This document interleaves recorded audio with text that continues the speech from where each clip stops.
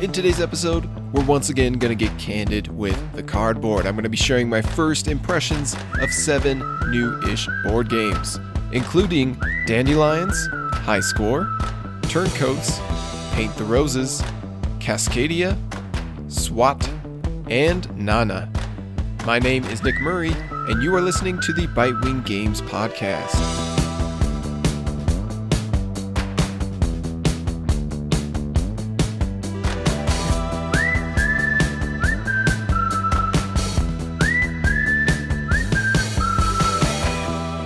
So we're going to start things off with Dandelions, which I have 1 play of at 2 players, but I also watched a 3-player game.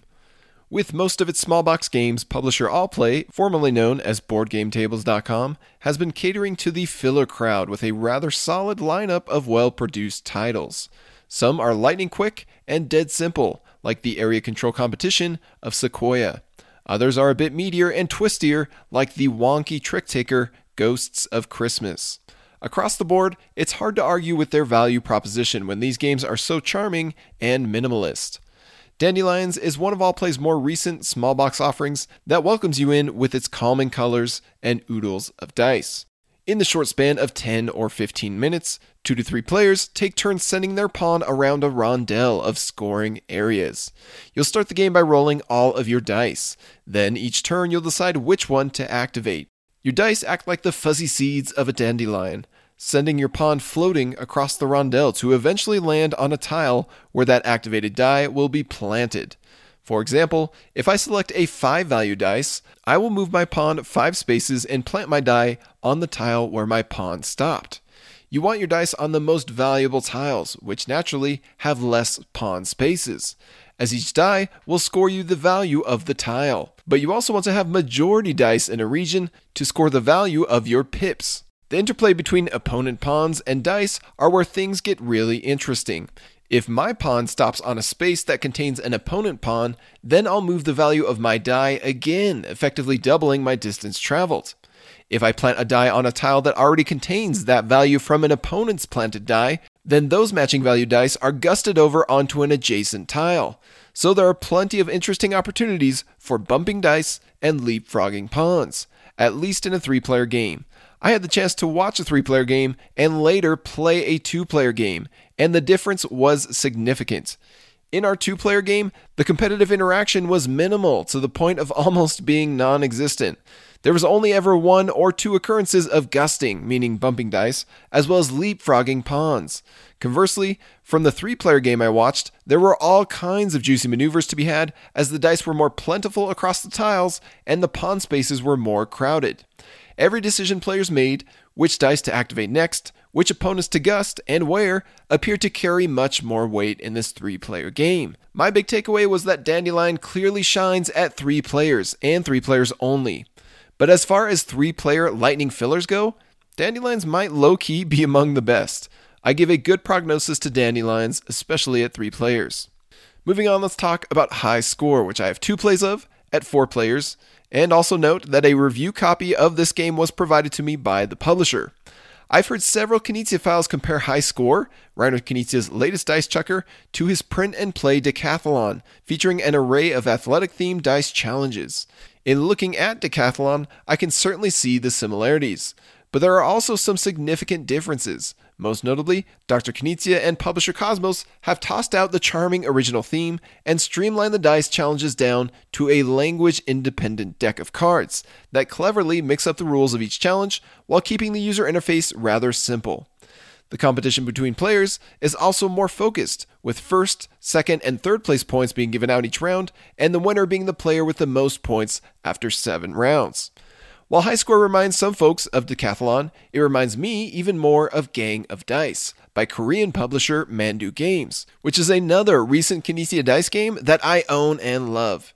Each round, a new set of cards sets the stage, and the winner of the previous round goes first. In chucking and re-rolling dice until the person lands or falls flat on the final results, this first player sets the bar for everyone else who will follow. Then, in clockwise order, the remaining players take turns trying to exceed and raise that bar. On both accounts, I very much enjoyed this format for a dice game. There are many benefits to it, including the eliminated risk of a game overstaying its welcome. With many of Knizia's best dice games, there is often a feature of stealing from or nailing opponents, rather than furthering the game's progress, which can draw out the endgame as players trade blows. In these newer titles, you only get so many rolls and so many rounds to come out on top, and there is never a chance of it going longer. The worst thing that a filler game can do is overstay its welcome, and High Score and Gang of Dice show their maturity in avoiding this potential problem entirely. Beyond that is where Gang of Dice and High Score begin to diverge. Where Gang of Dice is about wrestling with your ego as you put your own precious dice on the line and hope it doesn't blow up in your face, High Score is more mild and forgiving, in that players have nothing to lose by simply competing for first, second, or third. Where a catastrophic failure can feed the beast of the winning player in Gang of Dice, a failure in High Score simply opens the door for an opponent to get 1 or 2 or 3 more points than you in a round.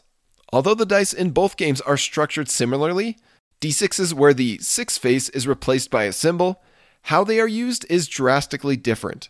Gang of Dice uses its boss face as a safe, valueless, tie-breaking opportunity. High Score uses its vortex face as whatever each card feels like calling it. Sometimes it's a positive 10, sometimes it's a 0, sometimes it's a negative 10, sometimes it's a wild number, like choose anything between 0 and 6.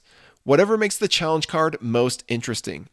Gang of Dice has the unchanging objective of rolling the highest sum without exceeding the bomb or explosion threshold in up to 3 Yahtzee-style rolls, tempting you to get as close as possible to the cliff's edge without tumbling off. High Score, on the other hand, has much more variety in how you are able to re-roll dice and what you are trying to accomplish with them, depending on the round. These include things like roll all of the dice up to 4 times, but you have to re-roll all of the dice if you choose to re-roll.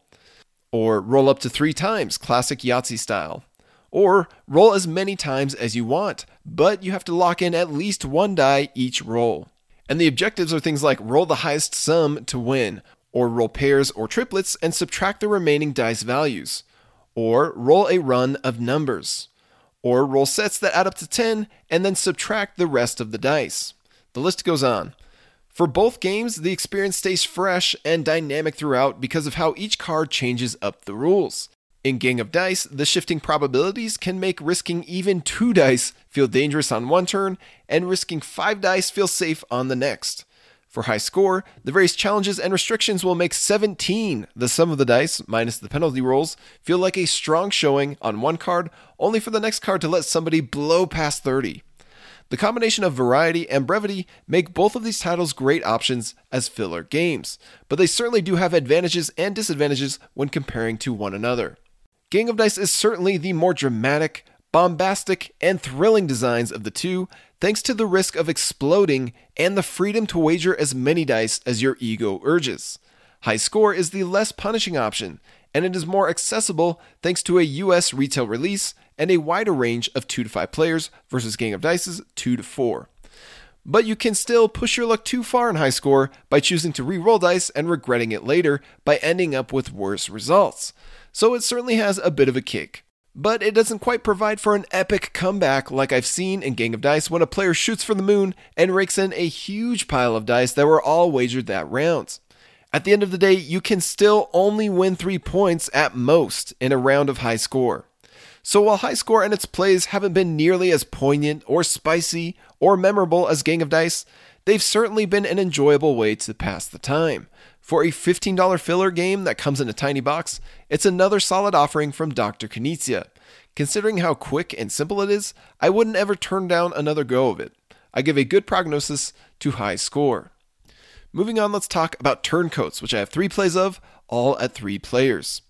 Turncoats is a delightful little game made all the more charming by understanding its origins. The components are homemade, and the game is designed by a dental student, Matilda Simonson.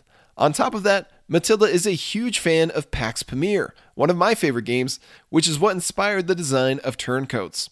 Already, we're off to a great start. Speaking of its similarity to Pax Pamir, Turncoats reminds me even more of The King is Dead. 3 factions are competing for control within different areas of the board, and players are pulling the strings that determine which faction comes out on top. Meanwhile, players are deciding which faction to gain influence in because the player who has the most influence in the winning faction will win the game. The benefit that Turncoats has over The King is Dead is the fact that it is even simpler, faster, and more approachable. Players each start out with a handful of 8 stones hidden in their hand, a random assortment of red, blue, and black. But their supplies will quickly dwindle because nearly every action you take in the game costs you a stone. The tricky part is that you need to retain stones in your hand to have a shot at winning the game.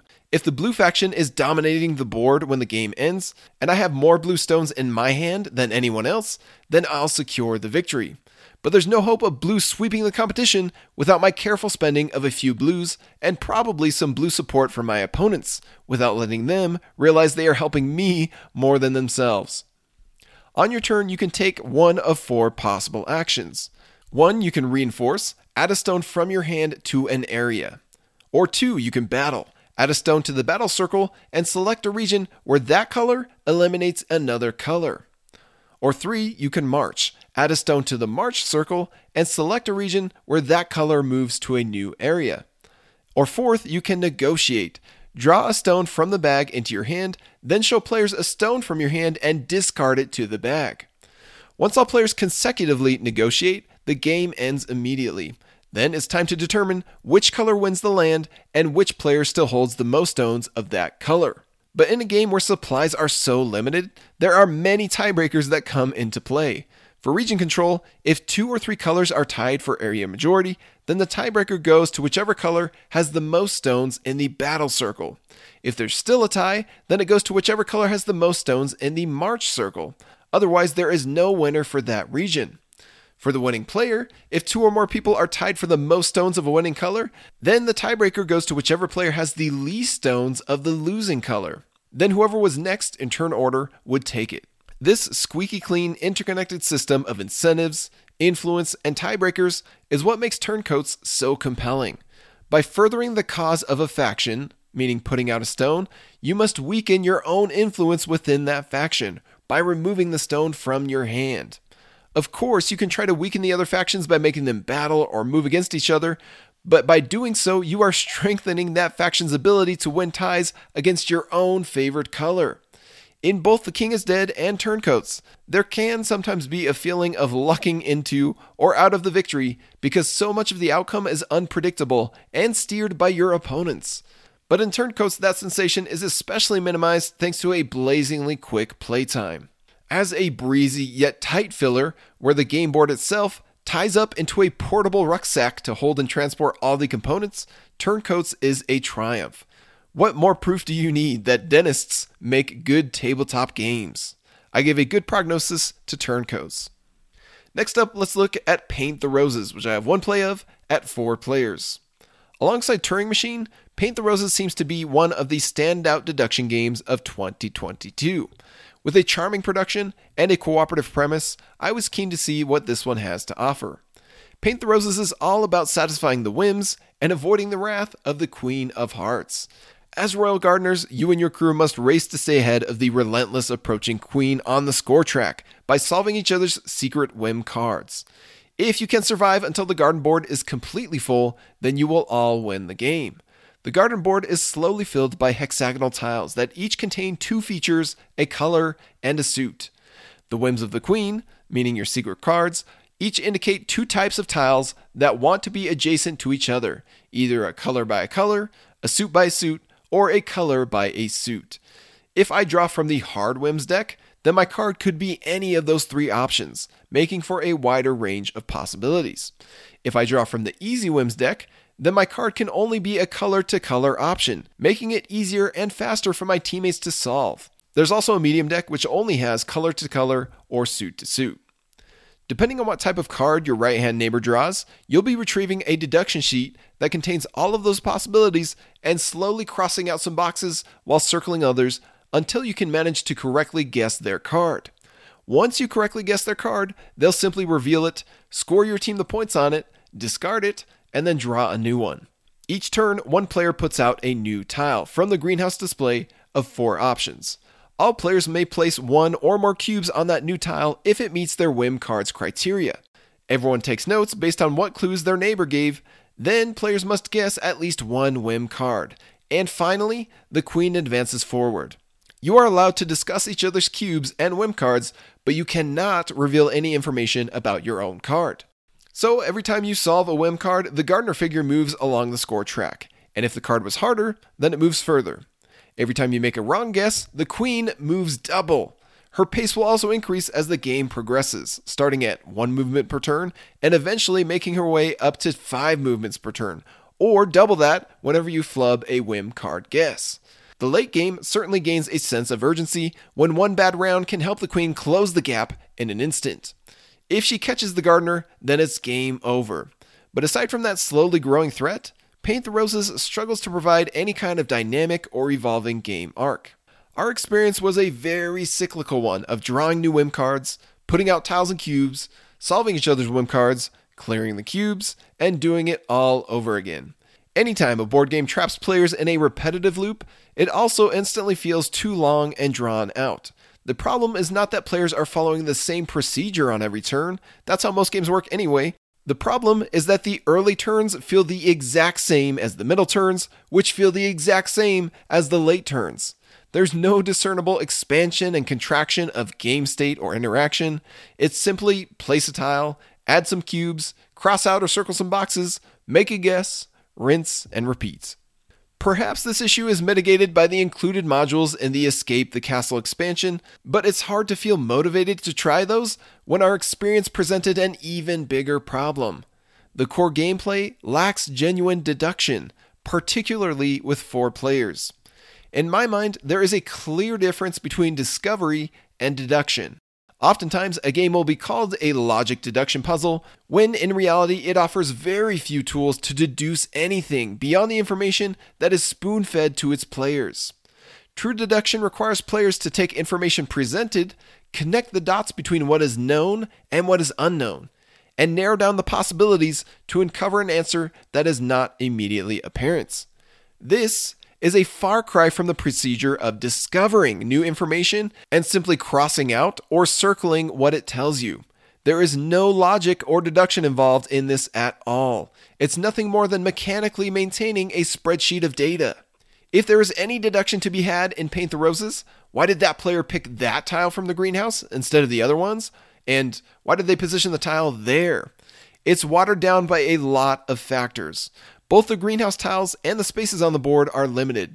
It's feasible and common that the players simply didn't have any good options and they chose the least worst move. On top of that, this player may not be telling you anything at all about their own whim card.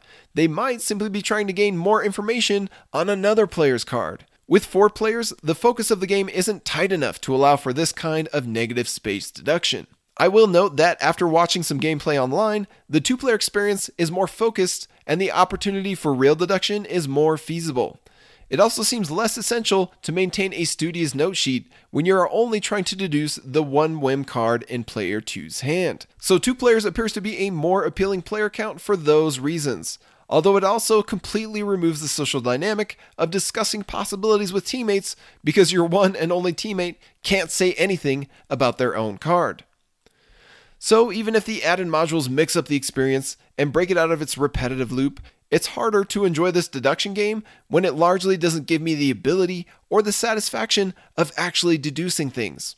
True, there are still some clever moments of picking the perfect tile and positioning it in the perfect spot that reveals the exact information your team needs, but the practice of observing and recording data has a pretty limited satisfaction ceiling for me. I give a fair prognosis to Paint the Roses. Next up, let's talk about Cascadia, which I have 1 play of at 4 players. Cascadia is the type of game that I was only willing to try if the opportunity landed right in my lap. I knew enough about its style of play to understand that it clearly wasn't a good match for me. But the sheer cornucopia of awards, acclaim, and success it has earned certainly had me curious. Lo and behold, the chance to try this 2021 darling indeed landed square in my lap during my recent visit to Dice Tower West. I was cleaning up a table after another thrilling session of Zuvadis when some friendly gamers sat down at the other end of the table with a copy of Cascadia in one hand and a Players Wanted sign in the other. How could I say no? None of us knew how to play, so I whipped out my phone and pulled up Kyle's Bitewing Games How to Play video for Cascadia, thanks Kyle, and we learned the rules in a flash. Before long, we were deep in the wilderness of Cascadia, spreading out habitats and claiming wildlife. Much like its spiritual sibling, Calico, Cascadia features pure drafting mixed with thinky tile arrangement. Only here, you aren't tying your plans into as many knots because you can spread your hexes in any direction, and the scoring is more forgiving. Cascadia is all about building large habitats and connecting wildlife according to the dictates of the scoring cards.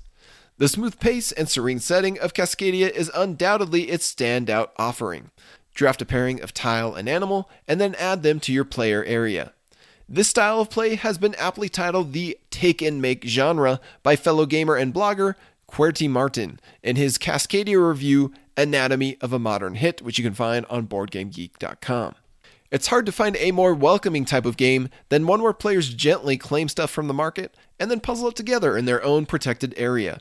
But it's hard to solve one problem without creating another, and in this case, it seems that depth and drama are sacrificed at the throne of mass appeal.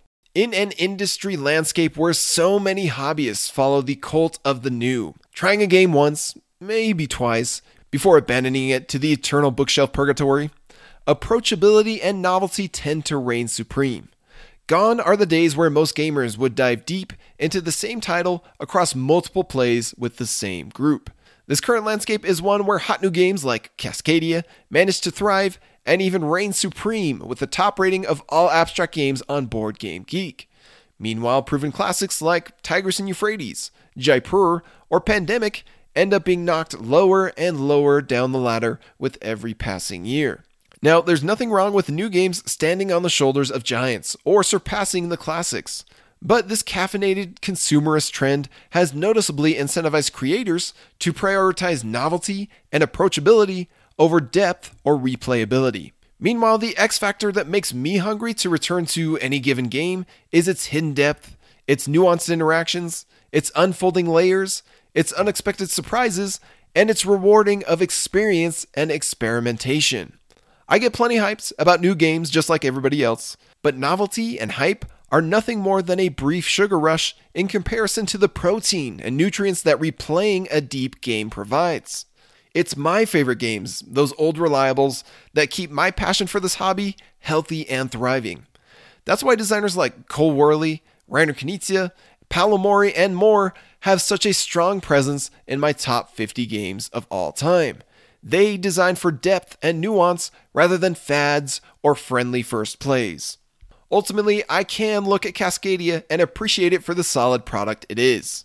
Yet, I'll simultaneously shrug my shoulders and move on to more compelling experiences. I give a fair prognosis to Cascadia. Next up, let's talk about SWAT, which I have one play of at 4 players. Look out, the SWAT is coming! No, not that kind of SWAT. I'm referring to the bug squishing kind. SWAT is what happens when you combine Slapjack with Raw. Seriously. Each round, one player acts as the card revealer, the one who slowly or quickly adds more cards to a growing spread until another player swats the bug mat to lay claim on all the face-up cards. These claim cards go into one of 3 face-down piles that each player can collect. The cards are a mix of good and bad scoring potential that offer points in various ways: set collection, majority competition, and so on. Once you have collected 3 piles of cards, you are out for the rest of the round. The player who swats their bounty in one round will be the deck flipper in the next. Now, I've never been a huge fan of games like Slapjack, Spot It, and so on, where the fastest hand wins. But to be honest, SWAT is probably as good as this genre gets. That's because you are not simply racing to match patterns and react with faster reflexes than your opponents. Rather, you are resisting the urge to claim a juicy array of growing cards before your opponents crack and claim it first.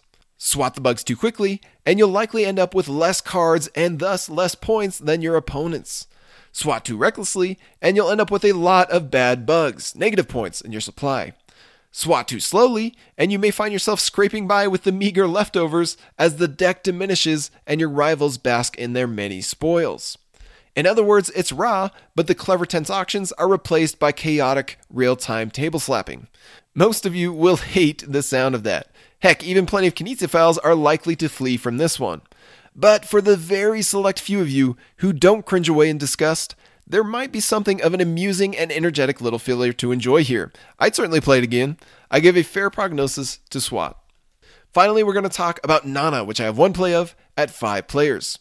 Along the same lines as SWAT, minus the Kinesia, Nana is a light card game that works surprisingly well within a taboo genre. It's a memory game sprinkled with a bit of Go Fish. Players are dealt a hand of cards, and the remaining few cards are spread out face down in the center of the table. The object of the game is to seek out and assemble trios of cards. The winner will be the player who can assemble a trio of 7s, or 3 trios total, or 2 trios that add up or subtract down to 7. Your turns have a hint of push your luck in that you can choose to flip up a center card or demand an opponent display their highest or lowest card. You'll keep doing this until you bust, meaning you reveal a card that doesn't match the other cards. Or you'll keep doing it until you form a trio, possibly adding the remaining matching card or cards from your hand. If you bust, everything gets reset, the cards return to hiding face down in the center or back into the opponent's hands where they came from. And then it's up to you to commit all this revealed information to memory. Most gamers, myself included, agree that games which feature unintentional memory challenges are blasphemous. A competition that accidentally and significantly favors sharpened memories tends to lose its clout in this hobby. In Nana's case, memory is the entire point of the game, and the system that surrounds it is clean, quick, and clever enough to make the entire experience unexpectedly delightful. Players will laugh when somebody confidently reveals the wrong card from the center because they forgot its location. Meanwhile, you'll feel like an absolute mastermind when you ring out the perfect trio of cards from your opponents. And in a flash, it'll be over just as quickly as it began. If there's one thing I'm learning from all of these recent Japanese games I've been trying, it's that sometimes the most enthralling games are these small and simple ones. I give a good prognosis to Nana. That's going to do it for this round of Candid Cardboard. Thank you so much for tuning in. And on the topic of Bitewing games, be sure to keep an eye out for many, many exciting things coming from us over the next few months, including a Zoo Vadis and Gussie Gorilla's pre-order page, as well as the Trailblazers release, where you can acquire the game through our web store, as well as our next Kickstarter campaign featuring 2 titles coming from Ryan Courtney. The best way to be notified is to subscribe to our newsletter at bitewinggames.com, or at least follow us on Twitter. My name is Nick Murray, and you've been listening to the Bitewing Games Podcast.